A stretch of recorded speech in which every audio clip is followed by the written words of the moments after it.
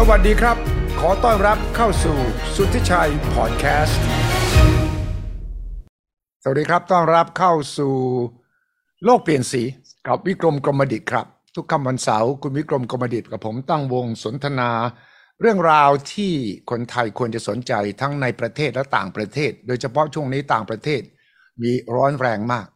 ผมติดตามดูสีจิ้นผิงกับไบเดนยกหูคุยกันผ่านวิดีโอคอนเฟอเรนซ์แล้วผมก็ดูว่าแนนซี่เพโลซีประธานสภาผู้แทนราษฎรสหรัฐเนี่ยว่าจะไปเยือนไต้หวันเนี่ยตกลงนี่มันจะเข้าไปจริงหรือเปล่าเพราะว่าปักกิ่งตอนนี้เดือดมากแล้วก็เดือดร้อนถึงขั้นที่ว่าเฮ้ยจะรบกันไหมเนี่ยถ้าหากแนนซี่เพโลซีไปฉะนั้นคุณวิกรมต้องมาวิเคราะห์ให้เราฟังแล้วก็เคยเป็นนักเรียนไต้หวันด้วยนะวันนี้ถ้าส่งคุณวิกรมกลับไปไต้หวันเนี่ยคนไต้หวันเขาจะมองคุณวิกรมว่าเฮ้ยวิกรมคุณคิดว่าเราควรจะกลับไปอยู่กับจีนหรือเราคิดว่าเราควรจะต้องแยกตัวออกมายังไงแล้วอเมริกานี่เป็นเพื่อนเราจริงหรือเปล่าทั้งหมดนี้น่าสนใจมากใช่ไหมครับคุณวิกรมใช่ครับวันนี้มีแต่ทั้งเผือกทั้งมันหรืออะไรก็ไม่รู้ร้อนๆมาอยู่ใกล้ๆบ้านเราเต็มไปหมดเลยนะเป็นเรื่องที่คนไทยเราต้องจับตามองเลยไหมใช่ไหมใช้คำว่าโลกรวนนะโลกรวนไม่ใช่โลกปั่นป่วนอย่างนี้นะโลกรวนเลยนะรวนเนี่ยมันเห็นภาพไหมมันวุ่นว่ะมันวุ่นมันเคว้งมันต่างๆนานาเนี่ยแล้ววันนี้เนี่ยมีข่าวว่าไอ้ลองมาร์ช 5B ของจีนที่ขึ้นไปอยู่ข้างบนเนี่ยกำลังจะล่วงมาเป็นชิ้นล่วงแล้วก็แถววัน2 วันเนี่ยนะ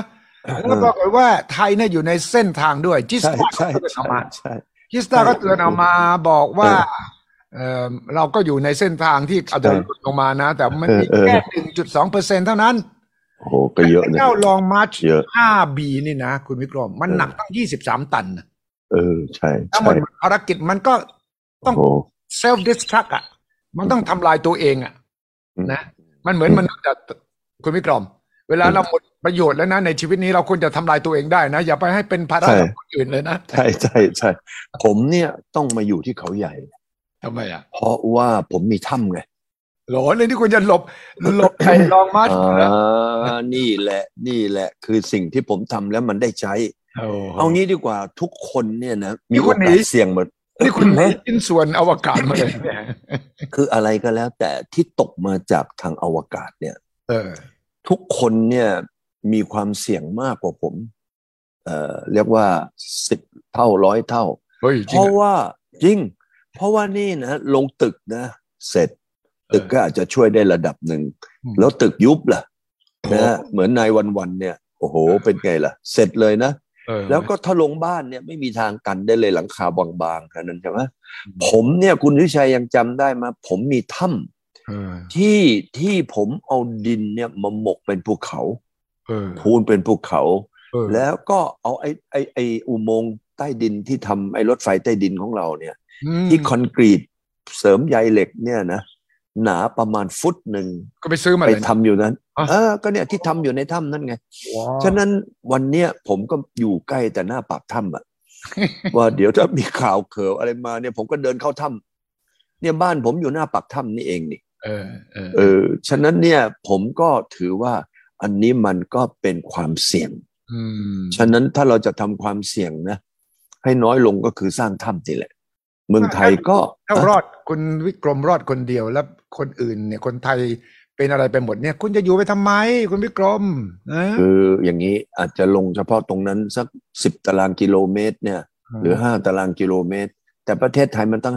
510,000 ตารางกิโลเมตรฉะนั้นเราก็ยังมีพวกอยู่อีกเยอะอีกต่างจังหวัดมาแล้วฉะนั้นผมนี่ยังสบายผมก็ยังจะอาจจะมาทำโลกเปลี่ยนสีกันผมก็ต้องไปถ้ำด้วยดิไม่งั้นผมจะรอดได้ไงก็ตั้นน่ะสิเนี่ยวันนี้เนี่ยบึงมาเลยผมเนี่ยมีที่ได้จริงนะเพราะทำไมรู้เปล่าเพราะว่าตอนที่เด็กๆเนี่ยผมอยู่ไต้หวันไงไต้หวันเนี่ยเขาก็จะเปิดหวอนะมาปั๊บเนี่ยพวกเรานี่ออโตเมติกนะทำ2 อย่างอย่างหนึ่งก็คือจะต้องวิ่งเข้าไปที่ในถ้ำหลุมหลบภัยอันที่2เนี่ยนะก็จะต้องไปแอบอยู่ที่ตรงใต้ ใต้ไอ้ที่มันมีอะไรที่ป้องกันเราได้ มอันนี้ก็อันที่หนึ่งสำหรับเรื่องของสงคราม มอีกอันหนึ่งเรื่องแผ่นดินไหวใช่เขาก็จะบอกมาเหมือนกันว่าแผ่นดินไหวเนี่ยเราควรจะไปหลบตรงไหนไม่อย่างนั้นเราก็เป็นกล้วยปิ้งแบนอยู่ตรงนั้นน่ะสิถ้ำคุณวิกรมเนี่ยรอดไหมจากแผ่นดินไหวรอดอันนี้รอดจากน้ำท่วมรอดจากชิ้นส่วนจรวดแล้วก็ยังรอดจากแผ่นดินไหวด้วยเหรอโอ้แล้วอุกกาบาตด้วยคือผมก็ไม่อยากจะเป็นแบบไดโนเสาร์เมื่อ65 ล้านปีนะบิ๊กแบงมันตอนนั้นนี่ทำไมไดโนเสาร์ก็เดสมองกองหมดเหลือเฉพาะจระเข้กับเต่านะแล้วก็ไอ้แมงกะพรุนทะเลไม่ใช่ไอ้นั่นน่ะตัวแมงดาทะเลนอกนั้นนี่ไปหมดเลยนะฉะนั้นผมก็เลยไม่อยากจะเป็นแบบอันนั้นไอ้เราก็คิดว่าเราก็ต้องคิดเผื่อนะเนี่ยเห็นไหมเห็นเลยไหมนี่เรากำลังจะพูดเรื่องไต้หวัน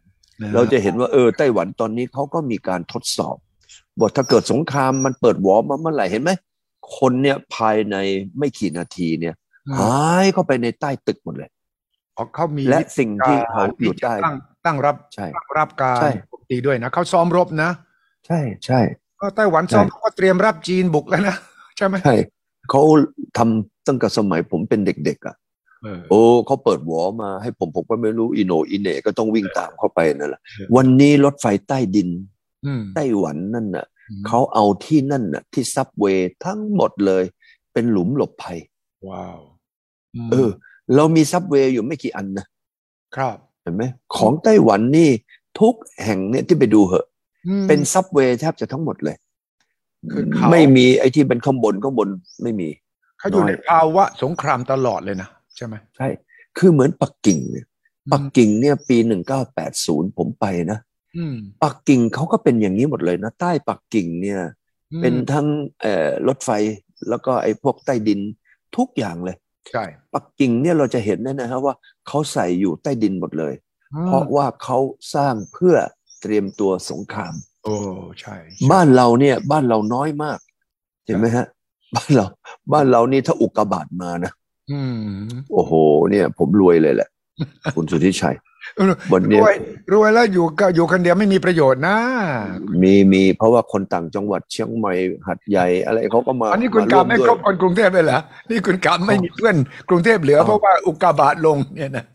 คุณสุทธิชัยลองคิดว่าถ้าอุกกาบาตลงมาที่กรุงเทพเนี่ยกรุงเทพมีอะไรเหลือแต่แถวเชียงใหม่ขอนแก่นโคราชนะหัดใหญ่นี่พวกนี้เขาก็ได้ทีแล้วนะขับรถมาเลยมายึดในแต่ละตึกเนี่ยที่ตรงไหนแปลงไหนสีลมนะจะเอาวิทยุจะเอาไหนผมไม่เอาแล้วเพชรบุรีตัดใหม่เนี่ยผมก็ไปจับจองดูแถวที่มันแพงๆหน่อยถนนวิทยุนี่ตอนนี้น่าจะดีที่สุดทำเลดีที่สุดใช่ไหมฉะนั้นเราไม่ต้องตกใจมากจิสตาเขาบอกว่าแค่ 1.2% ที่ชิ้นส่วนจากลองมาร์ช 5B เนี่ยจะหล่นลงมาในประเทศไทยฉะนั้นโอกาสนี้น้อยมากคุณวิกรมไม่ต้องตื่นเต้นคุณวิกรมอย่าเป็นโควิดก็พอแล้วโควิดอันตรายกว่าเยอะคือวันนั้นผมก็แปลกใจนะอันตรายกว่าเยอะคุณสุทธิชัยก็ไปงานเดียวกับผมนะผมก็ใส่หน้ากากอะไรต่ออะไรคุณสุทธิชัยทำไมหนังเหนียวผมก็ใส่ไงผมไม่ถอดเลยมีใครมาชวนผมมาจิบไวน์มาโทสเตอร์ผมบอกว่าไม่เอาผมถือแก้วเฉยผมคนเยอะไงเป็นคนเยอะแล้วก็คนใกล้ชิดกันมากแม้กระทั่งเจ้าภาพก็ไม่ใส่หน้ากากถ่ายรูปเยอะแยะใช่แต่คุณวิชัยนี่หนังเหนียวนะไม่เราต้องกลัวไว้ก่อนเก่งนะเก่งอยู่รอดด้วยความกลัวก่อนกลัวตายก่อนไม่เอาสงสัยเพราะไอ้ลูกบาสหรือเปล่าเนี่ยทำให้คุณวิชัยเป็นอย่างนี้ฮะใช่ป่ะใช่ไหมเอาลูกบาสดูแลสุขภาพนะคุณวิกรมครับนอนให้พอกำลังกายสม่ำเสมออาหารการกินดูแลให้เป็นอาหารที่ดีกับสุขภาพ4ไม่เครียดทำสมาธิไม่ต้องมากวันละ5 นาที10 นาทีก่อนนอนนะหายใจเข้าหายใจออกหายใจออกหายใจเข้านี่เลยนี่เป็นคิดอีกอันหนึ่งผมถามคุณวิชัยหน่อยว่าจะถามตั้งหลายเที่ยวแล้วพอพูดถึงเรื่องกินเห็นคุณวิชัยเนี่ยแบบ ตักอาหารใส่ปากแล้วก็เคี้ยวเคี้ยวเคี้ยวเคี้ยวแล้วก็ไม่กลืนอันนี้ไปฝึกวิทยายุทธนี่มาจากไหนนะจะถามตั้งหลายทางเอานี่ก็ enjoy taste นะ อยากได้ enjoy taste เดียวแต่ว่าไม่ต้องให้กระเพาะเราต้องทำงานหนักไงอันนี้ไปฝึกวิทยายุทธนี่มาจากไหนนะผมจะถามตั้งหลายตัวเลยสัญชาตญาณมนุษย์เท่านั้นเองสัญชาตญาณมนุษย์ว่าถ้าเราต้องการรสชาติมันใช่ไหมแต่เราไม่ต้องการให้มันเข้าไปย่อยมันมากเค็มมากเนี่ยนะเราก็เอาต้องการรสชาติเฉยๆมันอร่อยไงแต่พออร่อยเสร็จมนุษย์เรานี่นะมันอร่อยตรงลิ้นใช่ไหมแล้วจากพอเรากลืนเข้าไปลิ้นไปแล้วไม่รู้เรื่องแล้วไม่รู้สึกแล้วไงฉะนั้นก็ถ้าเราแหมยังไงเราอยากกินอ่ะแต่ว่าหวานมากแล้วมันเค็มมากนะมันมาก3อย่างนี้ต้องหลบนะต้องอ่อนหวานเขาเรียกอ่อนหวานคืออ่อนหวานสุภาพเรียบร้อยแต่ว่าความหมายคืออ่อนหวานใช่ไหมอ่อนมันก็คืออย่ามันมากแล้วก็อ่อนเค็มพยายามดูแลสุขภาพนี่แหละนี่แฟนคลับคนไหนฟังแล้วเนี่ยนะอยากจะฝึกวิทยายุทธนี้นะผมเกิดมาไม่เคยเห็นใครที่มีพฤติกรรมแบบสิงแสหยุ่นเลยนะคืออีเล่นเคี้ยวเคี้ยวเคี้ยวเคี้ยวเคี้ยวไปแล้วก็ enjoy taste ปั๊บอีกก็คายออกมาดังนั้นอันนี้ไม่เป็นภาระของสุขภาพฉะนั้นแฟนคลับคนไหนสนใจสูตรนะสิงแสหยุ่นนี่ไปทดสอบได้แล้วก็ร่างกายจะไม่อ้วนจะไม่มีปัญหาเรื่องสุขภาพฉะนั้นโควิดที่ไม่มาก้ำกายเนี่ยผมก็คิดว่ามาจากสุขภาพดีนะยิ่งอายุมากยิ่งต้องระวังเพราะว่าเราอยากจะมีเวลาที่อยู่เพื่อทำอะไรสิ่งที่เราอยากทำสนุกเพื่อให้เป็นประโยชน์กับสังคมด้วยและเพื่อตัวเราเองจะได้เรียนรู้ไปด้วยนะครับมีคนทายว่าอาจารย์หยุ่นนี่สงสัยจะ100 กว่าแน่นอนไม่หรอกเพราะว่าคุณแม่100คุณแม่100เนี่ยใช่ไหมแล้วก็เล่นแบบประเภทแบบกินแบบอย่างนี้นะแล้วก็เล่นบาสอยู่อย่างนี้เรื่อยๆเนี่ยโอ้โหผมว่านี่ต้องเกิน100ฉะนั้นรายการโลกเปลี่ยนสีเนี่ยจะต้องนะทำอีก30 ปีคุณ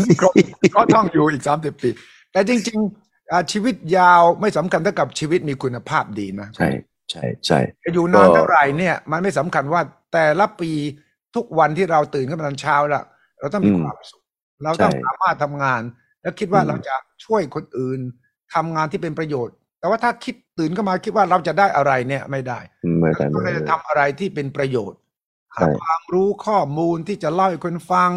ทำอะไรที่คนอื่นจะเอาไปใช้เป็นประโยชน์ได้ผมว่าจะอยู่70 80 90 100ไม่สำคัญเท่ากับว่าทุกวันที่เรายังมีชีวิตอยู่เนี่ยเราต้องรู้สึกว่ามันเป็นชีวิตที่มีความหมายแหมเราไปดูซิว่าไต้หวันเนี่ยจะมีอะไรที่มีความหมายจะมีประโยชน์กับเราหรือเราจะนี่ก่อนเอาไม่วิโดโดก่อนเพราะเราเดิมทีคุยกับวิโดโดเอาวิโดโดแต่ว่าผมจะเล่าข่าวล่าสุดให้เห็นว่าเรื่องไต้หวันนี่มันร้อนยังไงเพราะว่า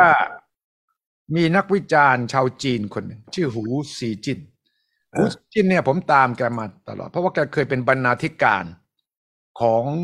สื่อจีน The Global Times นะภาษาอังกฤษแกก็เคยเป็นบก.ตอนนี้แกเกษียณแกก็มาเป็นคอมเมนเตเตอร์แกดุดันแกกล้าวมากขึ้นในโซเชียลมีเดียนะใน Twitter ในอะไรภาษาอังกฤษแกก็ดีไงล่าสุดแกบอกว่าถ้าแนนซี่ เพโลซีเนี่ยประธานสภาผู้แทนราษฎรสหรัฐยืนยันจะมาเยี่ยมจีนเนี่ยมันจะมีความเสี่ยงนะที่เที่ยวบินของแนนซี่ เพโลซีอาจจะถูกทำลายก่อนที่จะร่อนลงไต้หวันก็ได้อันนี้ล่าสุดนะแล้วเมื่ออาทิตย์ที่แล้วแกก็เขียนขึ้นใน Twitter ว่าเครื่องบินทหารของจีนเนี่ยจะบินขึ้นไปประกบเครื่องบินของแนนซี่ เพโลซีเพื่อนำลงมาสู่เกาะเนี่ยตอนนั้นแค่บอกว่าจะแค่กับส่งเครื่องบินรบเนี่ยไปประกบใช่ไหมแล้วก็ให้บังคับให้ลงหรือบังคับให้ไม่ให้ลงอะไรก็ตามแต่ว่าพอเมื่อวานแกดุกว่านั้นอีกแกบอกว่าเฮ้ยเครื่องบินแนนซี่ เพโลซีอาจจะถูกทำลายก่อนก็ได้นะปรากฏว่าข่าวนี้ไปโผล่ใน CNN ใน NBC สื่ออเมริกันก็ตกใจสิใช่ไหมดังนั้นเรื่องนี้ก็เลยกลายเป็นฝั่งของตะวันตกก็บอกเฮ้ยถ้าอย่างนี้นะแนนซี่ เพโลซีบินไปเนี่ยมีเครื่องบินรบอเมริกันประกบไปด้วยดีไหมใช่ปกป้องลงถ้าสมมติเครื่องบินจีนจะมาเนี่ย จะได้สู้กันโอ้โหไม่เอานะอย่างนี้สงครามโลกแน่นะคุณวิกรมผมจะเล่าให้คุณวิกรมฟังก่อนเพื่อว่าจะได้นำมาวิเคราะห์กันในแง่ของสื่อทางการจีนเขาบอกอย่างนี้เขาบอกว่าถ้ากองทัพสหรัฐกล้าที่จะบินมายังไต้หวันเพื่อจะประคบให้ปกป้องเครื่องบิน Nancy Policy เนี่ยซึ่งเป็นที่ยอมรับโดย180กว่าประเทศว่าเป็นดินแดนของจีนไต้หวันเนี่ยนะสหรัฐควรจะเตรียมพร้อมสำหรับการโจมตีที่อาจจะเกิดขึ้นความเสี่ยงที่เที่ยวบินของ Nancy Pelosi จะถูกทำลายและสหรัฐควรจะรับผิดชอบต่อผลที่ตามมาแล้วก็สื่อจีนบอกว่าการเยือนไต้หวันของเปโลซีเป็นที่รับรู้ในหมู่คนจีนว่าเป็นการยั่วยุที่ทำให้จีนไม่มีที่ว่างสำหรับการประนีประนอมอีกต่อไปกองทัพจีนเตือนว่าเขาพร้อมอย่างเต็มที่และจะไม่อยู่เฉยๆหรือปล่อยให้การเยือนเปโลซีเดินหน้าตามข่าวเน้นว่าจีนเน้นอย่างนี้หลักการจีนเดียวคือรากฐานสำหรับจีนสหรัฐความสัมพันธ์ทางการเมืองและสันติภาพในภูมิภาคนี้แล้วก็สื่อจีนอีกอันหนึ่งคือ CGTN ของจีนว่าของรัฐบาลก็อ้างใช่ CGTN อ้างว่าจุดยืนของรัฐบาลจีนนั้นคือไม่ต้องการทำสงครามกับไต้หวันไม่ใช่เพราะจีนกลัวสงครามแต่เพราะไม่ต้องการให้ประชาชนต้องนองเลือดทั้งสองฝั่งของช่องแคบไต้หวันเพียงเพราะการยั่วยุจากสหรัฐนี่แล้วก็อ้างทูตจีนประจำวอชิงตันชินกลางใช่ไหมบอกว่าจงให้โอกาสกับสันติภาพเถิดนี่ขอร้องอาสาที่ไล่ฟังเพราะว่ามันร้อนล่าสุดคุณวิกรมจะวิเคราะห์เรื่องนี้ก่อนก็ได้หรือก่อนเราจะไปพูดถึงท่านประธานาธิบดีวิโดโดของอินโดนีเซียก็ได้ครับดีฮะ ผมมองว่าไม่ทราบนะฮะว่าวันเนี้ยทางแนนซี่เขาอยากจะไปไต้หวันเพื่ออะไรคุณสุทธิชัยคิดว่าเขามีเป้าหมายอะไรเขาอยากจะได้อะไรถึงอยากจะไปไต้หวันในตอนนี้ในขณะที่ลุงโจก็กำลังเครียดอยู่กับไปคุยกับท่านฉีใช่ไหมเพราะต้องการที่จะได้ความช่วยเหลือจากท่านฉีเกี่ยวกับที่ยูเครนหรือเกี่ยวกับทางด้านยุโรปตะวันออกเนี่ยกำลังจะบานปลายฉะนั้นถ้าจะไปตอนเนี้ยไปเพื่ออะไรมีเป้าหมายอะไรคุณวิชัยคิดว่าเขามีเป้าหมายอะไรไหมที่อยากจะไปเนี่ยเขาก็ต้องการแสดงจุดยืนว่าเขาปกป้องไต้หวันเพราะว่าแนนซี่เพโลซีมีประวัติตั้งแต่เธอเป็นสสใหม่ๆแล้วว่าเธอต่อต้านจีนแล้วเธอก็สนับสนุนเรื่องเทียนอันเหมินเธอเคยไปยืนที่จตุรัสเทียนอันเหมินนะคลี่ป้ายเลยนะบอกว่าซัพพอร์ตกลุ่มต่อต้านเรียกร้องประชาธิปไตยแล้วก็ต่อต้านการปราบปรามนะฉะนั้นเธอเคยถูกตำรวจจีนตามไล่วิ่งที่เทียนอันเหมินมาแล้วนะนี่เคยเล่าให้ฟังนะแล้วตลอดเวลาที่เป็นสสเนี่ยเธอก็ออกมายืนข้างไต้หวันตลอดฉะนั้นจีนยังไงก็ต้องสกัดแนนซี่เพโลซีเพราะอย่าลืมว่าแนนซี่เพโลซีนั้นตำแหน่งประธานสภาผู้แทนราษฎรเนี่ยเป็นตำแหน่งซีเนียร์อันดับ3ของอเมริกานะสหรัฐมีประธานาธิบดีรองประธานาธิบดีแล้วก็มาที่ประธานสภาผู้แทนราษฎรเลยนะคราวนี้ตอนเนี้ยถ้าแนนซี่เขาจะไปเนี่ยคุณวิชัยคิดว่าประโยชน์ที่ทางอเมริกาจะได้มีอะไรบ้างณเวลานี้ตอนเนี้ยถ้าเกิดเรามาดูประโยชน์มีไหมใครครับของใครครับของอเมริกาถ้าเขาจะต้องไปในเวลาเนี้ยผมคิดว่าเสี่ยงเกินไปและแม้กระทั่งไบเดนมาอาทิตย์ที่แล้วก่อนที่จะคุยวิดีโอคอนเฟอเรนซ์กับสีจิ้นผิงก็บอกว่า not a good idea ที่เพโลซีจะไปตอนนี้ไบเดนก็พยายามเบรกอยู่นะแนนซี่เพโลซีก็เงียบอยู่ตอนนี้ไม่บอก yes หรือ no แล้วตอนนี้ ฉะนั้นวันนี้เนี่ยลุงโจเขากำลังต้องการความช่วยเหลือต้องการความร่วมมือไม่ว่าจะเป็นเรื่องของการเมืองในยุโรปตะวันออกหรือไม่ว่าจะเป็นเรื่องของเงินเฟ้อใช่ไหมที่ตอนนี้อเมริกากำลังมีปัญหาแล้วก็โลกกำลังจะมีปัญหาเรื่องของต้นทุน พลังงานฉะนั้นถ้าว่ากันไปแล้วนี่การที่เขาจะไปในช่วงเนี้ยที่ลุงโจกำลังจะเข้าได้เข้าเข็มใช่ไหมที่จะต้องขอให้ทางฉีมาช่วยเนี่ยมันไม่น่าจะเกิดประโยชน์อะไรถ้าผมดูนะถ้าผมดูถ้าเกิดว่าฉีเขาได้ดำเนินการตกลงกับลุงโจไปแก้ไขปัญหาเหมือนเขาก่อนที่เราเคยคุยใช่ไหมครับว่าสามารถที่จะยุติเรื่องของสงครามในยูเครนได้เพราะว่าวันนี้มาดูคนที่จะมาทำหน้าที่นี้ในโลกนี้เนี่ยนอกจากทางสีแล้วจะมีใครอีกที่เราจะคิดว่าสามารถที่จะคุยกับปูตินได้อันนี้คุณวิกรมเคยเสนอมาแล้วว่าทางสันติภาพนั้นคือสีจิ้นผิงต้องช่วยที่จะคุยกับปูตินคุยกับไบเดนได้ใช่พอล่าสุดเนี่ยที่สีจิ้นผิงกับไบเดนคุยกันคุณวิกรมคิดว่ามีช่องทางมีความหวังมากขึ้นไหม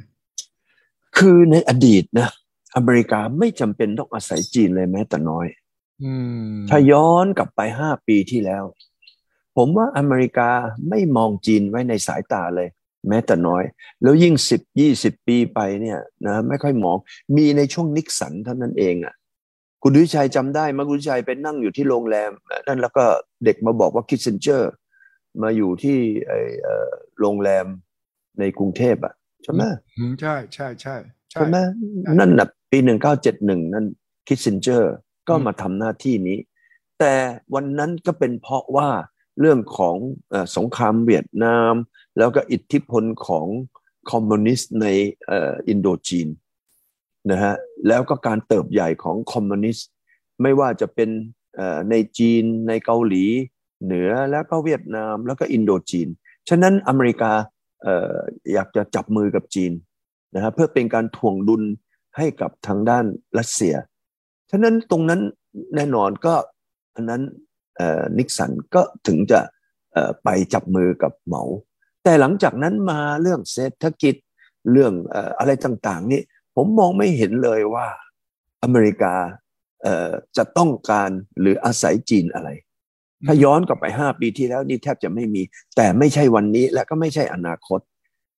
อันใกล้เนี่ยผมมองว่าเนี่ยถ้าเกิดสงครามยูเครนเนี่ยยังยืดไปเรื่อยๆเป็นปีไปเนี่ยเศรษฐกิจอเมริกันจะสุดเร็วกว่านี้อีกเยอะเลยแล้วก็ GDP จีนเนี่ยก็จะต้องเข้มแข็งกว่านี้แล้วก็ไม่ขยายไม่มีปัญหาที่จะขยายตัวเร็วกว่านี้เพราะว่าจีนไม่ไปก้าวไปสู่สงครามใช่จีนเนี่ยกำลังจะเป็นตาอยู่และปล่อยให้รัสเซียไปใช่ไหมฮะแล้วจีนก็ซื้อแก๊สซื้อน้ำมันซื้อข้าวสาลีขายสินค้าให้กับทางรัสเซียซึ่งตรงนี้แหละครับผมคิดว่าจีนเนี่ยถ้าให้เขาเนี่ยมีเวลาหายใจอีกสัก2-3 ปีเนี่ยโอ้โหจีนจะเปลี่ยนจากหน้ามือเป็นหลังมือฉะนั้นในสถานการณ์แบบนี้เนี่ยอเมริกาเนี่ยจะต้องปรับตัวและวันนี้จีนก็รู้อยู่ว่าถ้าคุยกับสีคนเดียวเนี่ยนะฮะในประเทศจีนนี่ก็เหมือนกดปุ่มเลยแต่ถ้าเกิดสีคุยกับลุงโจคนเดียวเนี่ยอาจจะไม่ใช่กดปุ่มเพราะลุงโจจะต้องไปเข้ารัฐสภาไปอะไรต่ออะไรวันเนี้ยจะนั้นน้ำหนักของสีที่ลุงโจจะต้องอาศัยไหว้วานเนี่ยผมคิดว่ามีสูงมากและก็จะเป็นนะเขาเรียกว่า key point กุญแจนำไปสู่ความสำเร็จของโลกเราใบนี้ในเรื่องของเศรษฐกิจและความขัดแย้งฉะนั้นผมก็ยังมองว่าลุงโจนี่ต้องการนะท่านฉีคุณสุริชัยคิดว่าไหมแน่นอนใช่ไหมที่คุยกันวันก่อนผมเชื่อว่าไบเดนก็บอกลุงสีว่าเรื่องภาษีสินค้าจีนเข้าอเมริกาเนี่ยที่สมัยโดนัลด์ทรัมป์ทำไว้ผมจะเอาเลิกนะใช่ตรงนั้นก็ให้กำลังใจลุงสีเขาใช่ไหมฮะว่าไอสิ่งที่มันเป็นต้นทุนนะที่จริงไม่ได้เป็นต้นทุนของจีนหรอกเป็นต้นทุนของผู้บริโภคในอเมริกาเพราะมันไปโผล่ที่นั่นแต่จีนก็ได้ดุลการค้ากับอเมริกาอย่างกับปีที่แล้วเนี่ยเกือบ400,000 ล้านเหรียญเห็นไหมฮะฉะนั้นมันโตปีที่แล้วนี่ได้ดุลการค้ามากที่สุดในประวัติศาสตร์ของการค้าจีนกับอเมริกาฉะนั้นในฝ่ายจีนเขาไม่ได้มีผลกระทบอะไร แต่ผลกระทบเงินเฟ้อในอเมริกาเห็นไหมฮะฉะนั้นผมว่าตอนเนี้ยสิ่งที่ทางลุงโจเนี่ยต้องการได้เยอะมากเลยจากเฮียสีใช่ไหมผมถ้าเป็นคุณวิชัยลองคิดดูว่าถ้าเราสองคนเนี่ยเป็นลุงสีแกก็นั่งเจ๊ะเต้แกเงียบๆใช่สบายรอให้นะฝีที่ยูเครนเนี่ยมันแตกเข้าไปอีกแล้วตอนนี้บอกว่าจะนำเข้าไปสู่ใช้อาวุธนิวเคลียร์โอกาสมันเยอะขึ้นคุณวิชัยมองทางด้านเกี่ยวกับรัสเซียพูดมาแต่ละครั้งเนี่ยรู้สึกว่ามันแรงขึ้นทุกครั้งในสงครามยูเครนนะปูตินเขามีมือขวามือซ้ายไงปูตินจะไม่พูดแต่มือขวาก็จะแรงคนที่แรงตอนนี้แรงที่สุดก็คือเมดเวเดฟตบเลยเมดเวเดฟนี่เคยเป็นประธานาธิบดีนะใช่สลับกับปูตินบอกเฮ้ยไอเป็นประธานาธิบดี2 สมัยละแล้วจะทำดูไม่ให้ไอเป็นสมัย3อยู่ขึ้นมาแล้วก็ได้ขึ้นเป็นจริงตอนนั้นปูตินไปเป็นนายกยอมเป็นลูกน้องนะแต่ว่ารู้กันนะตอนนั้นว่าใครใช่ไหมแล้วเมดเวเดฟตอนนั้นก็มาเยือนประเทศไทยครับตอนนั้นเป็นนายกครับปรากฏว่าผมก็ได้สัมภาษณ์แกไม่เป็นนี่ผมรู้จักนี่นี่ไหมแล้วแกก็มาเยือนประเทศไทยทูตรัสเซียตอนนั้นก็มาหาผมบอกว่าอยากสัมภาษณ์ท่านประธานาธิบดีไหมตอนนั้นเป็นนายกผมก็บอกดีก็เลยสัมภาษณ์เป็นเวลาเลยนะเป็นชั่วโมงเลยนะออกรายการในทีวีผมนะและตอนนั้นแกก็อีกแบบหนึ่งเพราะว่าตอนนั้นเป็นผู้ใหญ่นี่ใช่ไหมและผมจำได้เลยเพราะตอนนั้นมันเพิ่งเกิดเรื่องยูเครนใหม่ๆเรื่องไครเมียใหม่ๆที่ไปผนวกกลับมาไป8 ปีก่อนฉะนั้นแรงไหมคุณวิชัยมีคนมากระซิบผมนะทางเจ้าหน้าที่บอกว่าอย่าถามเรื่องยูเครนนะมันเซนซิทีฟอย่าถามเรื่องไครเมียนะมันเซนซิทีฟก็บอกผมจะไม่ถามได้ยังไงในเมื่อมันเป็นเรื่องระดับโลกเป็นข่าวระดับโลกแล้วยังไงเขาตอบได้อยู่แล้วคือเจ้าหน้าที่นักการทูตส่วนใหญ่จะกลัวไงคุณวิกรม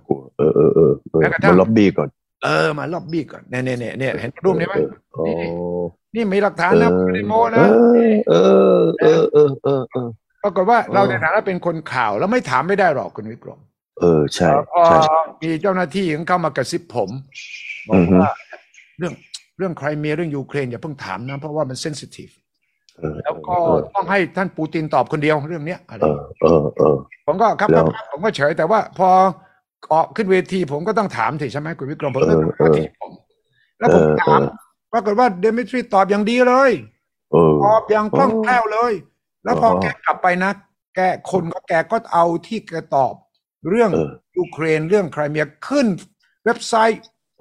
เป็นเฮดไลน์เลยดีใจอย่างนั้นเลยเหรออย่างนั้นคุณสุริชัยนี่ก็ไปดังแถวรัสเซียแล้วนะตอนนั้นใช่นะเพราะว่าเดมิทรีเนี่ยตอนนั้นเป็นต้องรักษาฟอร์มก็คือพูดอะไรสุภาพเรียบร้อยนะแล้วก็พยายามประนีประนอมแต่ว่าตอนนี้เนี่ยแกไปเป็นรองประธานสภาความมั่นคงแห่งชาติมั่นคงใช่ตอนนี้ก็สวมวิญญาณของฝ่ายบูไงใช่บูบอกเลยว่าเนี่ยถ้าหากนาโต้มาช่วยยูเครนสู้ส่งอาวุธมาเราก็ถือว่านี่เป็นศัตรูเราแล้วนะแล้วก็ถ้าถึงจุดหนึ่งถ้าจำเป็นเราต้องใช้นิวเคลียร์เราก็ต้องใช้นะใช่เลยอันนี้คุณสุทธิชัยคิดไหมว่าสถานการณ์ของโลกเราตอนนี้มันบานปลายมากขึ้นไปเพราะว่าสมัยก่อนที่ญี่ปุ่นโดนไป2 ลูกเนี่ยโอ้โหมนุษย์นี่ก็เข็ดนะแต่ตอนนี้เนี่ยมนุษย์เนี่ยเริ่มลืมไปแล้วเพราะ70 ปีเนี่ยคนเหล่านั้นตายหมดแล้วไงที่เคยเจอเนี่ยตายหมดแล้วมันก็เจอคนรุ่นใหม่เนี่ยอาจจะบ่ยั่นก็แบบว่าจะกะลุยกันอย่างเดียวเห็นไหมฉะนั้นตอนนี้เนี่ยในโลกเรามีตั้ง 12,000 ลูกเนี่ยไอนิวเคลียร์เนี่ยแล้วก็ที่พร้อมใช้เลยเนี่ยนะพร้อมใช้เลยทันทีเอามากดได้ทันทีเลยนี่ต้อง 2-3,000 ลูกเนี่ยฉะนั้นโอ้โห 2-3,000 ลูกเนี่ยมันจะต้องใหญ่โตกว่าไอ้2 ลูก ที่เมื่อ70กว่าปีที่แล้วเยอะเลยฉะนั้นไอ้ตรงนี้เนี่ยถ้ามันบานปลายไปถึงคนนั้นคุณสุทธิชัยยังจำพวกรัสเซียรูเล็ตได้ไหมใช่ใช่รัสเซียรูเล็ตไงใช่อันนี้หมายถึงว่าแสดงถึงคนรัสเซียนี่ทำไมเอ่ยใจถึงไหมประวัติของคนรัสเซียนี่สู้อยู่แล้วใจถึงนะฉะนั้นเนี่ยถ้าเขาสู้เอาชนะฮิตเลอร์ได้เขาถือว่ายังไงเขาไม่กลัวใครอยู่แล้วใช่ไหมใช่ถูกต้องฉะนั้นวันนี้มาทั้งรัฐมนตรีต่างประเทศนะทั้งอดีตเนี่ยเพื่อนซีกันทั้งสองคนเนี่ยโอ้โหออกมาประกาศออกไปอย่างนั้นคุณวิชัยคิดว่าความหมายเนี่ยไม่ได้มาจากปูตินหรือแน่นอนปูตินจะเป็นคนวางยุทธศาสตร์ภาพใหญ่แล้วก็มือขวามือซ้ายก็ออกไปล็อบบี้ออกไปบลัฟออกไปขู่ออกไปทำจริงแล้วแต่สถานการณ์แต่ว่าแน่นอนมันต้องมาจากปูตินครับคราวนี้ถ้าปูตินเนี่ยเป็นคนที่วันนี้จะทำอะไรก็ได้ในรัสเซียถูกต้องไหมมี power ที่สุดมากกว่าลุงโจเยอะเลยลุงโจนี่ถ้าจะใช้นิวเคลียร์เมื่อไหร่ปั๊บเนี่ยจะต้องคอนซัลท์ใช่ไหมโอ้โหขั้นตอนเยอะแต่ทางคุณปูนี่อีเล่นทำไมล่ะอีจัดการได้เลยใช่หรือเปล่าใช่ฉะนั้นการที่ทั้งสองคนนี้ออกมาพูดเนี่ยเท่ากับว่าอันนี้ทำไมมีความจริงจังมากเลยนะแต่มันน่ากลัวไงถ้าสมมติเราบอกว่าเราเชื่อปูตินกดปุ่มได้สั่งได้เนี่ยแม่ไอ้กดสงครามนิวเคลียร์มันเกิดง่ายนะแต่ระบบของอเมริกันเนี่ยมันมีเช็คแอนด์บาลานซ์ใช่ไหมใช่ใช่ดีอาจจะเป็นผู้บัญชาการฐานสูงสุดสั่งได้แต่ต้องเข้าสู่สภาความมั่นคงต้องผ่านผู้บัญชาการทหารสูงสุดต้องตอนที่โดนัลด์ทรัมป์อยู่ตอนที่หลังเลือกตั้งเสร็จโจไบเดนชนะแล้วทรัมป์ไม่ยอมที่6 มกราเนี่ยที่บุกสภาจำได้ไหมผู้สนับสนุนทรัมป์เนี่ยบุกสภาเนี่ยมันคือจังหวะนั้นเลยนะว่าเขากลัวอย่างนี้เขากลัวว่าทรัมป์เนี่ยจะของขึ้นนิวเคลียร์ของขึ้นไปถล่มจีนและเพื่ออะไรเพื่อสร้างให้เกิดวิกฤตระดับโลกเพื่อในประเทศคนจะได้ไม่มาสังเกตว่าทรัมป์กำลังจะก่อรัฐประหารไม่ยอมรับผลการเลือกตั้งคือไปสั่งไมค์เพนส์ซึ่งเป็นรองประธานาธิบดีตอนนั้นซึ่งเป็นประธานวุฒิสภาวันนั้นที่รับรองการเลือกตั้งนะใช่ที่กลัวคือทรัมป์จะกดปุ่มนิวเคลียร์ทำลายอะไรข้างนอกให้มันเป็นข่าวใหญ่แล้วตัวเองอยากได้ยึดอำนาจในอเมริกานี่คือความกลัวปรากฏว่าแนนซี่เพโลซีนี่แหละประธานรัฐสภาเนี่ยโทรไปหาผู้บัญชาการทหารสูงสุดเขาเรียกประธานเสนาธิการทหารเสนาธิการใช่นายพลมาร์คเมลี่ใช่เมลี่คนนี้ปัจจุบันแล้วผมรู้เพราะอะไรเพราะว่าหนังสือที่ออกมาบันทึกตรงนี้เลยว่าสนทนาตอนนั้นเป็นยังไงแนนซี่ถามนายพลเมลี่ว่าถ้าทรัมป์สั่งให้อยู่ถ้าทรัมป์จะกดปุ่มนิวเคลียร์กดได้ไหมมันมีขั้นตอนยังไงเขาบอกไม่ได้ท่านอยู่ดีกดไม่ได้ท่านต้องเข้าสภาที่ปรึกษาสภาความมั่นคงแล้วก็ในวอลลุ่มใช่จะต้องมีการลงมติเพราะว่าในกาลาซีกลัวมากว่าทรัมป์จะกดปุ่มเกิดสงครามขึ้นมายุ่งเลยนะตอนนั้นแล้วยิ่งกว่านั้นในหนังสือเล่มนี้ซึ่งบันทึกสัมภาษณ์นายพลด้วยนะไม่ใช่มั่วนะก็คือนายพลมาลีก็โทรศัพท์โทรไปหาจีนนายพลจีนใช่ไปหานายพลจีนตอนนั้นบอกนายพลจีนบอกว่าอยู่ใจเย็นๆนะจีนก็ตั้งป้อมแล้วนี่เฮ้ยถ้าทรัมป์เนี่ยเล่นอย่างนี้กดปุ่มถล่มจีนก็อยู่เฉยๆไม่ได้หัวสวนเลยนะหัวสวนเลยนะดังนั้นนายพลไอ้กันก็คุยกับนายพลจีนบอกเฮ้ยอยู่ใจเย็นๆเพราะว่านายพลจีนเนี่ยถามนายพลอเมริกันเฮ้ยเกิดอะไรขึ้นกับบ้านยูวะไม่เข้าไปในสภาได้วะเนี่ยเฮ้ยไม่ไหวนะถ้าอย่างนี้เนี่ยประชาธิปไตยตรงนี้ที่น่าสนใจคุณวิกรมว่าจีนก็ไม่อยากให้อเมริกาปั่นป่วนนะเพราะว่าถ้าอเมริกาปั่นป่วนภายในนะมันก็จะเกิดความวุ่นวายต่างประเทศไงใช่ดังนั้นจีนก็บอกให้ยูดูแลประเทศอยู่ดีๆหน่อยนะนี่เป็นการร่วมมือกันระหว่างยักษ์กับยักษ์ ว่าหรือไม่อ้วเป็นคนดูแลนะเรื่องทหารเนี่ยนะถ้ายังไงถ้าเกิดมีอะไรขึ้นมาหรือยกหูมาหาอ้วจะได้บอกหรือว่าไอ้ลูกน้องว่ากดหรือยังใช่แล้วหรืออย่ากดสวนมาโดยที่อ้วยังไม่ได้กดไป อันนี้เป็นสิ่งที่ดีนะคราวนี้ไอ้นี่มันก็คือเขายังร่วมมือกันได้แต่ถ้าไปร่วมกับบูตินเนี่ยอีกก็ไม่คุยนะกับอเมริกาแบบสีแบบนายพลจีนคุณสุริชัยคิดว่านายพลอเมริกากับนายพลรัสเซียจะคุยกันได้แบบนายพลจีนกับนายพลอเมริกาไหมเขามีนะก็มีช่องทางก็มีทหารต่อทหารเนี่ยก็มีครับฮอตไลน์ก็มีกันก็ต่างคนต่างก็ไม่อยากจะเกิดสงครามนิวเคลียร์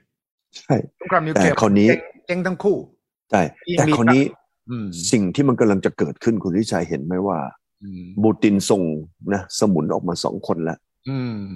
ประกาศอันนั้นออกไปเนี่ยอันนี้ก็แสดงถึงความใช่ไหมที่ปูตินจะลุยเนี่ยมีสูงใช่ไหมคุณวิชัยว่าไงก็แน่นอนปูตินก็ต้องให้ตะวันตกรู้ว่าเฮ้ยไอ้ไม่กลัวอยู่นะไอ้อาวุธร้ายแรงนะถ้าไอ้พร้อมที่จะเล่นหนักถ้าอยู่เนี่ยยัง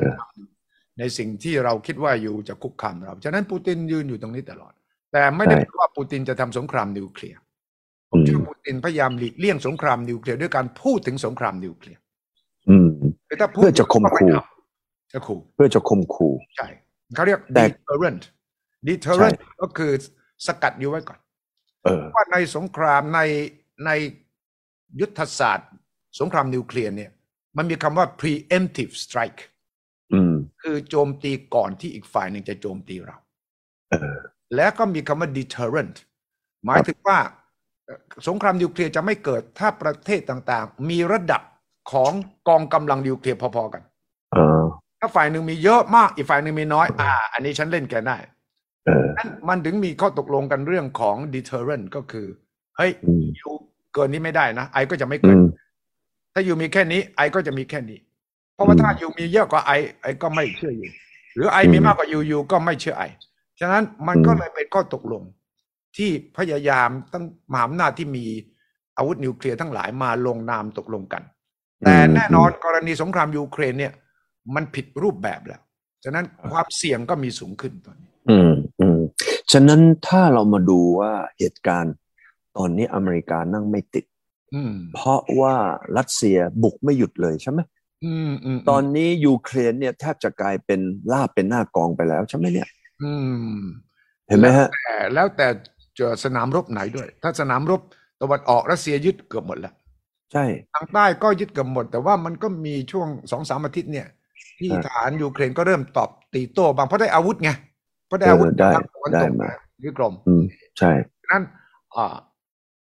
รัสเซียแน่นอนต้องการปิดเกมเร็วว่ายึดให้หมดแล้วก็ประกาศชัยชนะเจรจาคุณก็ต้องยอมผมแต่ว่ามันไม่ง่ายอย่างนั้นเพราะว่ารัสเซียเองก็เจอกับอาวุธหนักที่มาอเมริกันส่งฮาพูนไอ้ที่อาวุธยิงเรือรบได้ส่งไอ้มาสไอ้ปืนใหญ่หลายกล้องยิงไกลเคลื่อนไหวเร็วเนี่ยฉะนั้นมันก็เลยกลายเป็นการเป็นโชว์เคสอาวุธทั้งสองฝ่ายคือวันก่อนเนี่ยเราบอกว่ารัสเซียเนี่ยคงอยากจะโละอาวุธที่ในสต็อกของเก่าก็เลยแบบส่งเข้ามาไม่อั้นเลยใช้เต็มที่ใช่ไหมครับวันนี้สิ่งที่มันกำลังเกิดขึ้นแล้วดูท่าเนี่ยมันกำลังจะบานปลายแล้วดูท่าจะไม่หยุดเลยเพราะว่าตอนนี้เห็นว่ามีจรวดมาจากทางเบลารุสใช่ใช่ไหมแล้วก็เห็นว่าตอนเนี้ยมันกำลังขยายวงกว้างขึ้นไปเรื่อยจากรัสเซียที่ส่งเครื่องบินไปข่มไปขู่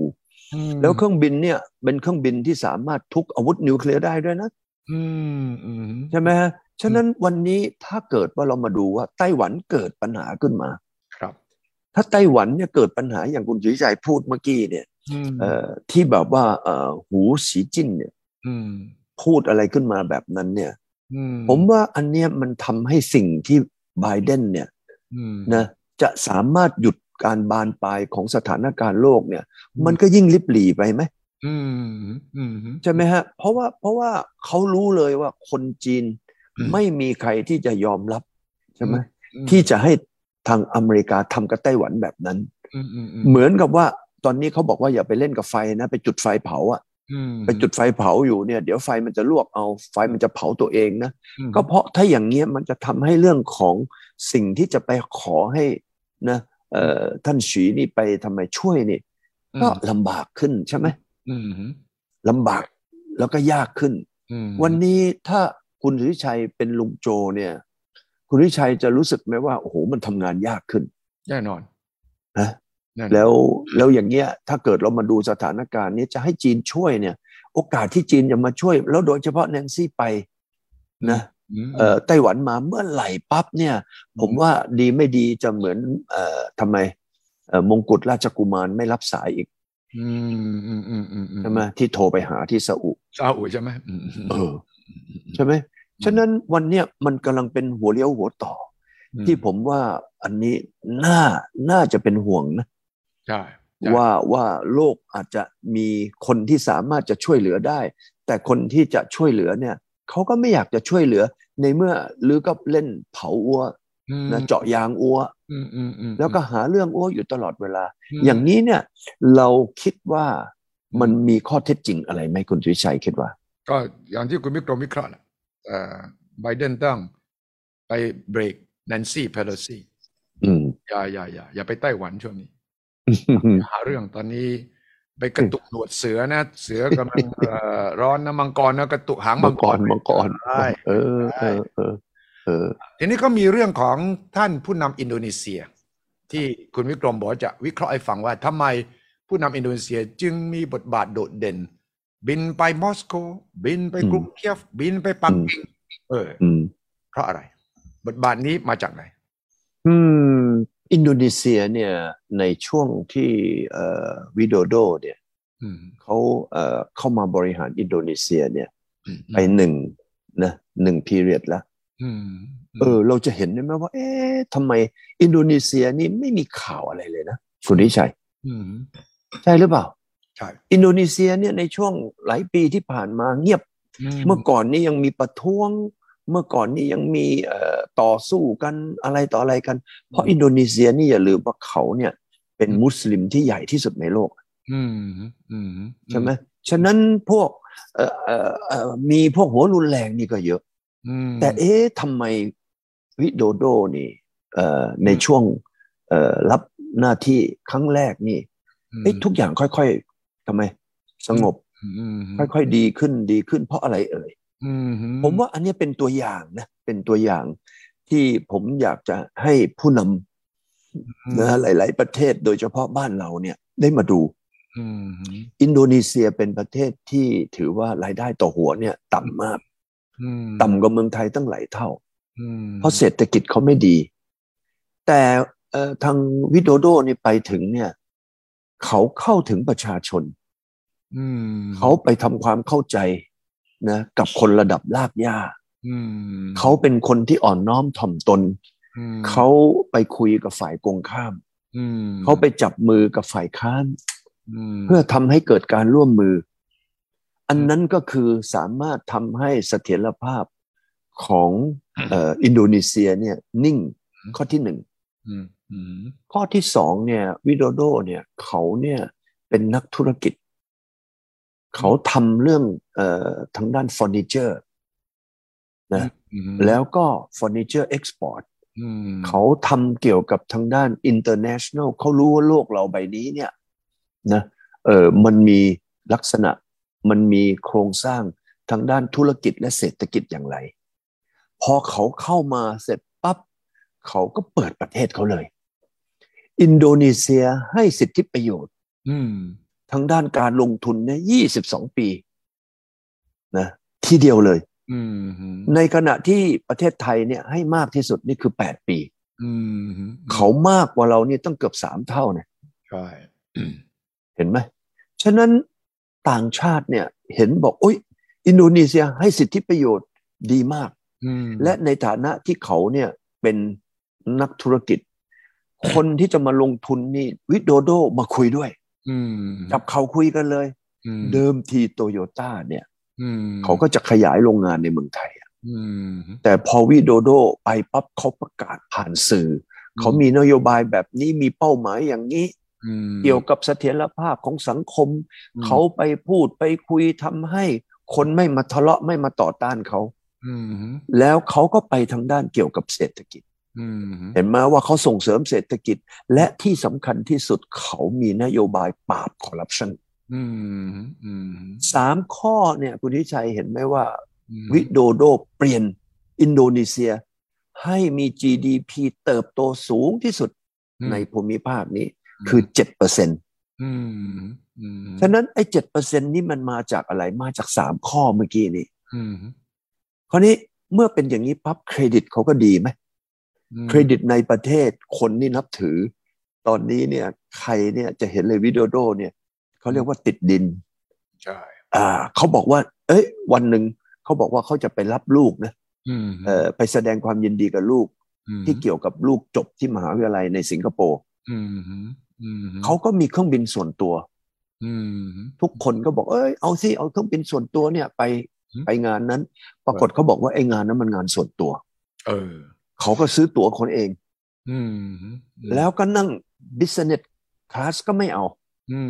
ก็ไปนั่ง economic แล้วก็ไปแบบส่วนตัว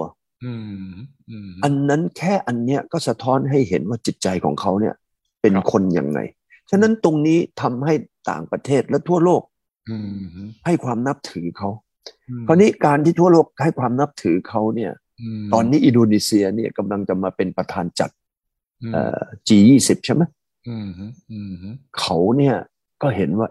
ตอนนี้โลกกำลังแย่เขาถูกบีบคนอเมริกาไบเดนมาบอกเขาว่าอย่าเชิญปูตินเขาก็ยังไงวะเนี่ยเขาก็ไปหาเซเลนสกี้ก่อนไปจับมือกับเซเลนสกี้แล้วขอให้เซเลนสกี้เขียนจดหมายใช่ไหมฮะสักฉบับหนึ่งให้กับปูตินเขาก็เอาจดหมายฉบับนี้ไปให้กับปูตินหลังจากไปคุยกับปูตินเสร็จบอกปูตินถึงเป้าหมายของเขาเสร็จปั๊บเขาก็ไปหาท่านฉีใช่ไหม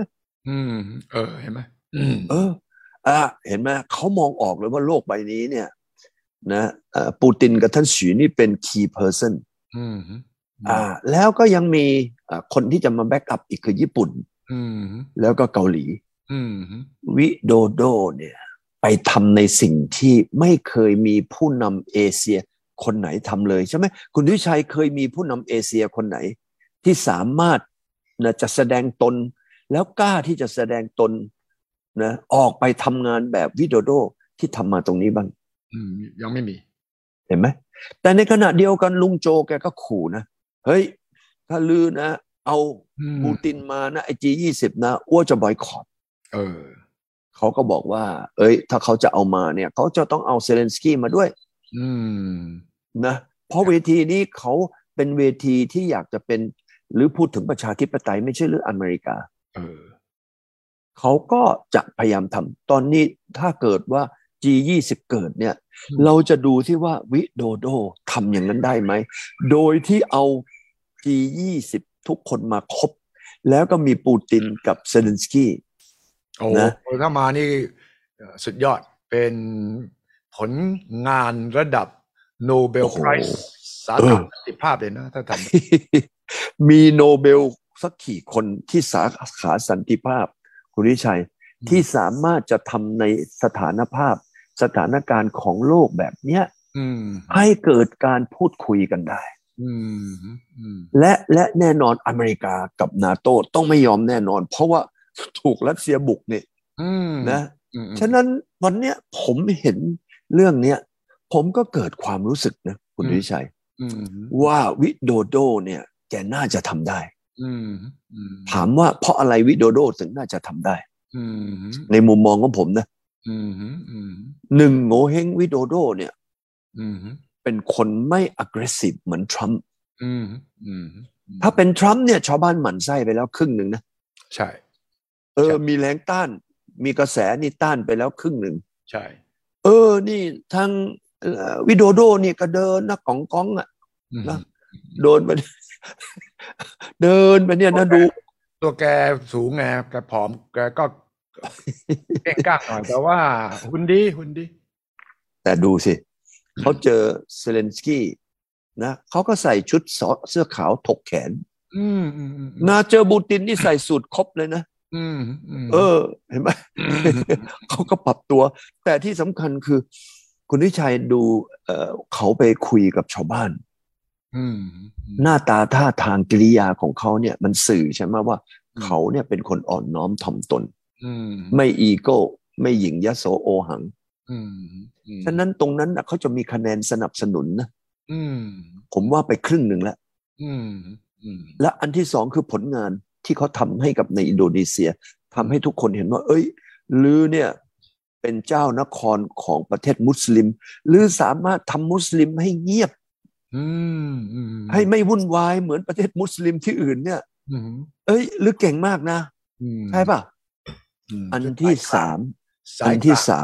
ยกลางอันที่สามวิโดโดแสดงวิสัยทัศน์และเป้าหมายของเขาว่าเขาต้องการสันติสุขการที่วิโดโดไปทำอันนี้นี่เขาต้องการสันติสุขใช่ไหมคุณวิชัยใช่ที่จริงไม่เกี่ยวกับอินโดนะถ้าว่าไปแล้วเนี่ยยูเครนก็ดีไต้หวันก็ดีมันห่างจากอินโดตั้งเยอะเลยนะงวดเนี้ยผมว่าได้นกอยู่ 3-4 ตัวเลยแหละอีกตัวหนึ่งเนี่ยผมก็เชื่อว่าวิโดโดเนี่ยวันนี้ไปหาท่านฉีในขณะที่ท่านฉีไม่เคยได้เจอใครเลยหลังจากโควิดใช่ไหมใช่เจอปูตินไงเจอปูตินก่อนสงครามเปิดงานโอลิมปิกฤดูหนาวใช่ไม่เจอผู้นำต่างประเทศไม่เจอคราวนี้ผมคิดว่าตรงนี้วิโดโดถ้าเขาทำได้ถึงขนาด G20 แล้วก็แสดงถึงนะความต้องการหรือนโยบายของเขาวันนี้ต้องการคือสงบความเป็นทำไมไม่อันตรายของสงครามฉะนั้นสิ่งที่วิโดโดทำเนี่ยคุณทิชัยคิดว่าคนทั้งโลกมองออกไหมว่าเขามีเจตจำนงแบบนั้นฉะนั้นผมก็คิดว่าการที่เขาจะถูกบอยคอตจากอเมริกาด้วยการที่เขาแสดงถึงนะเป้าหมายของเขาเนี่ยผมว่ามันทำให้ลุงโจแกจะบอยคอตก็หนักมันก็หนักใจขึ้นไหมใช่รู้สึกไหมฉะนั้นผมว่าคนที่เป็นประเทศที่แบบไม่เคยมีบทบาทในโลกนี้แบบผู้นำเอเชียเนี่ยสามารถเข้ามาทำในระยะเวลาสั้นๆตั้งแต่ปลายเดือนมิถุนามาถึงตอนเนี้ยนะปลายเดือนกรกฎาคมแค่ประมาณ1 เดือนเนี่ยเขาทำได้แบบนี้โดยที่ผมยังมองไม่ออกเลยว่ามีใครที่เป็นผู้นำเอเชียสามารถที่จะก้าวเข้าไปทำให้โลกเนี่ยเกิดสันติสุขได้และผมก็เชื่อว่าผู้นำแต่ละคนพอเห็นแววตาเห็นท่าทางเห็นกิริยามารยาทของวิโดโดแล้วก็จะรู้สึกว่าคนนี้คบได้คนนี้เป็นอะไรเป็นคนที่เป็นผู้นำที่ผมเนี่ยน่าจะมาเอามาช่วยเรื่องอะไรช่วยเรื่องการพูดคุยวันนี้วิโดโดแสดงถึงท้าวาลีวราชการเป็นท้าวาลีวราชของวิโดโดว่าเอาจดหมายเซเลนสกี้นะเอาไปคุยกับทางด้านปูตินแล้วสามารถเคาะประตูทำให้นะท่านฉีนี่เปิดประตูได้เนี่ยคนแบบเนี้ยทั้งโลกเนี่ยจะต้องจับตาและถ้าเกิดเดือนพฤศจิกานะG20นี่ผ่านไปได้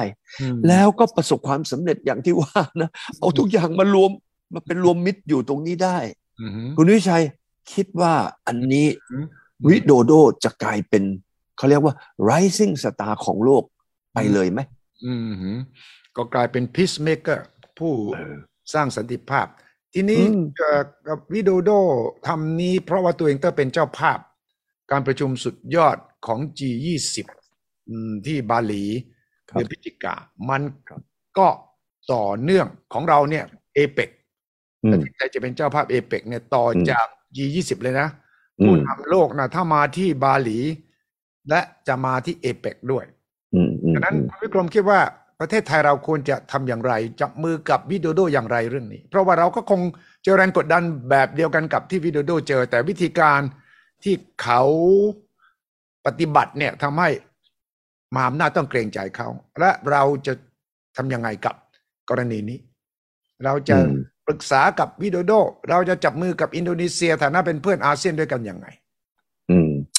ผมว่า3เรื่องนะคุณสุทธิชัยอันเนี้ยมันเกิดเป็นแนวทางเกิดเป็นเป้าหมายที่ทุกคนก็เห็นเลยว่าโอ้วิโดโดนี่เขามีความคิดที่จะทำให้โลกเกิดสันติสุขอันเนี้ยดีมากแล้วถ้าเกิดว่าเราบอกว่าเราไม่ต้องกลัวกังวลเรื่องคำว่า copy แต่เราไปเสริมไงผมว่าวิโดโดเนี่ยเหมือนกองหน้าที่ไปเสริมนะในโครงการสันติสุขของโลก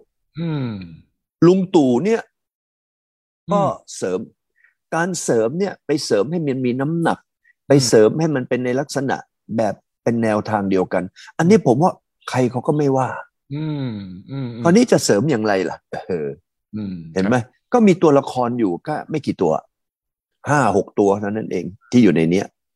ใช่ไหมเราก็เอาสิว่าเอเปกเนี่ยเราก็เป็นประธานนี่เอเปกนี่ไม่ได้เล็กกว่า G8 เลยนะใช่เปล่าใหญ่มากเห็นไหม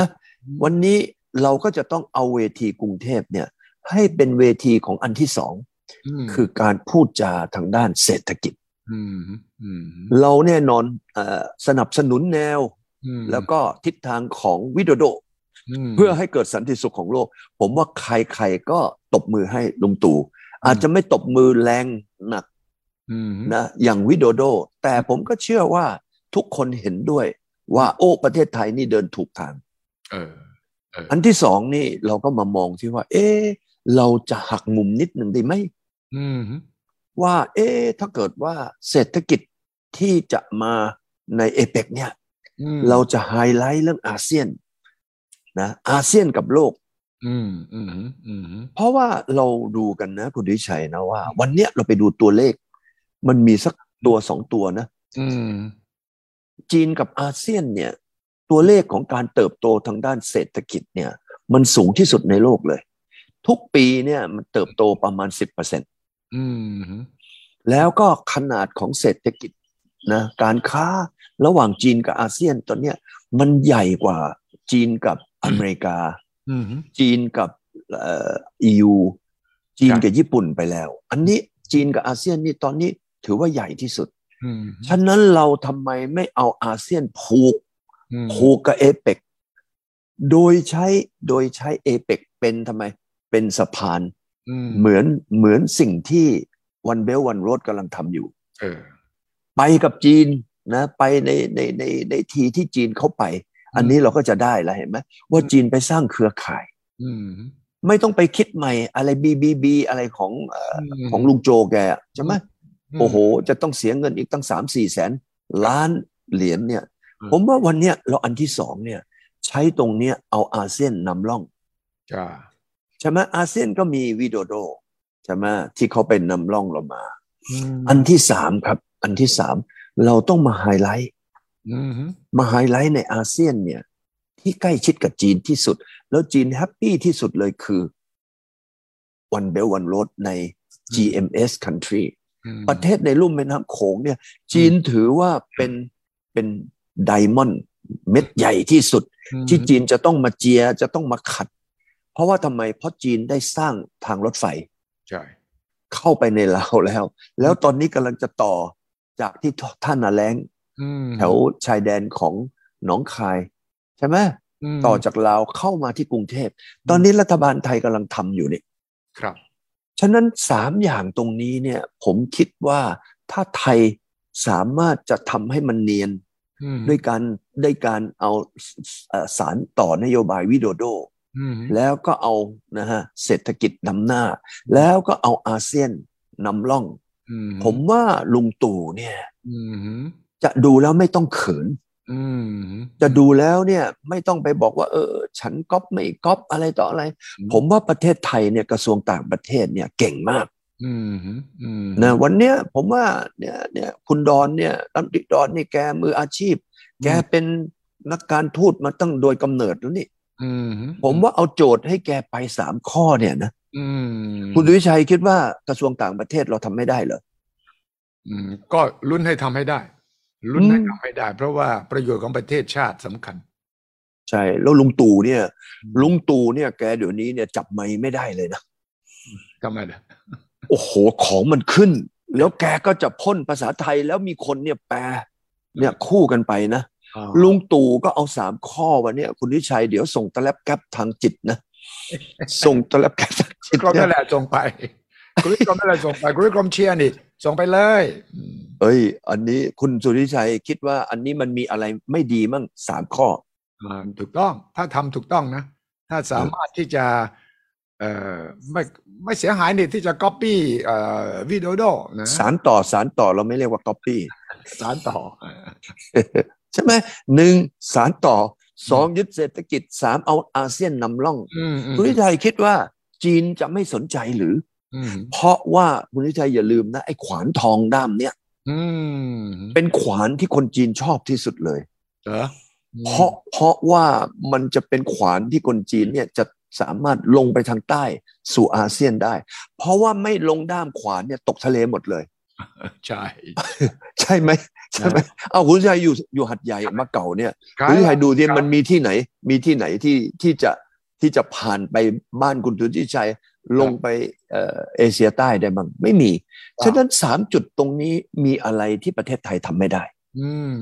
ผมมั่นใจ1,000,000%นะลุงตู่ขอให้แกรู้ปุ๊บแกจับไมค์ปั๊บแล้วมีคนแปลดีๆนะ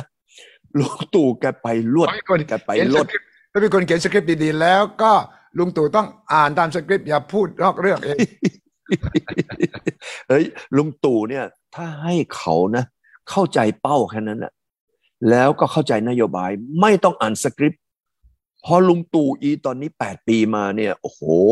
ตอนนี้ภูมิคุ้มกันนะเฮากวงสารพัดอย่างตอนนี้เบ่งบาน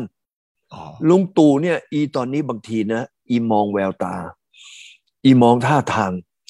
ก็สามารถพูดออกมาได้แล้วไม่จำเป็นต้องมีสคริปต์แน่ใจนะแน่ใจอย่างนี้คุณวิชัยทำ2 อย่างนะคุณวิกรมต้องไปติวเองแล้วต้องไปเป็นติวเตอร์วันนี้นะคุณสุทธิชัยต้องส่งตอนสุดท้ายของเราเนี่ยให้ลุงตู่ไปดู แล้วก็ส่งอีกตอนหนึ่งให้กับทางทำไม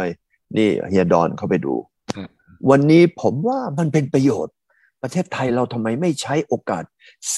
ถ้า10 ปีจะมีสักครั้งหนึ่งเอเปก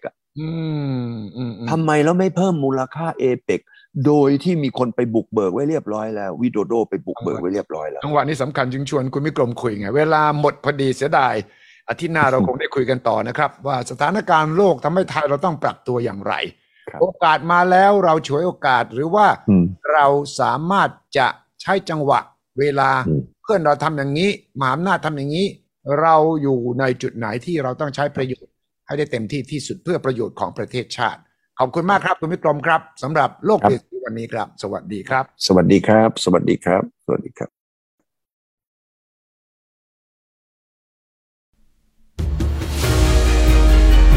สวัสดีครับขอต้อนรับเข้าสู่สุทธิชัยพอดแคสต์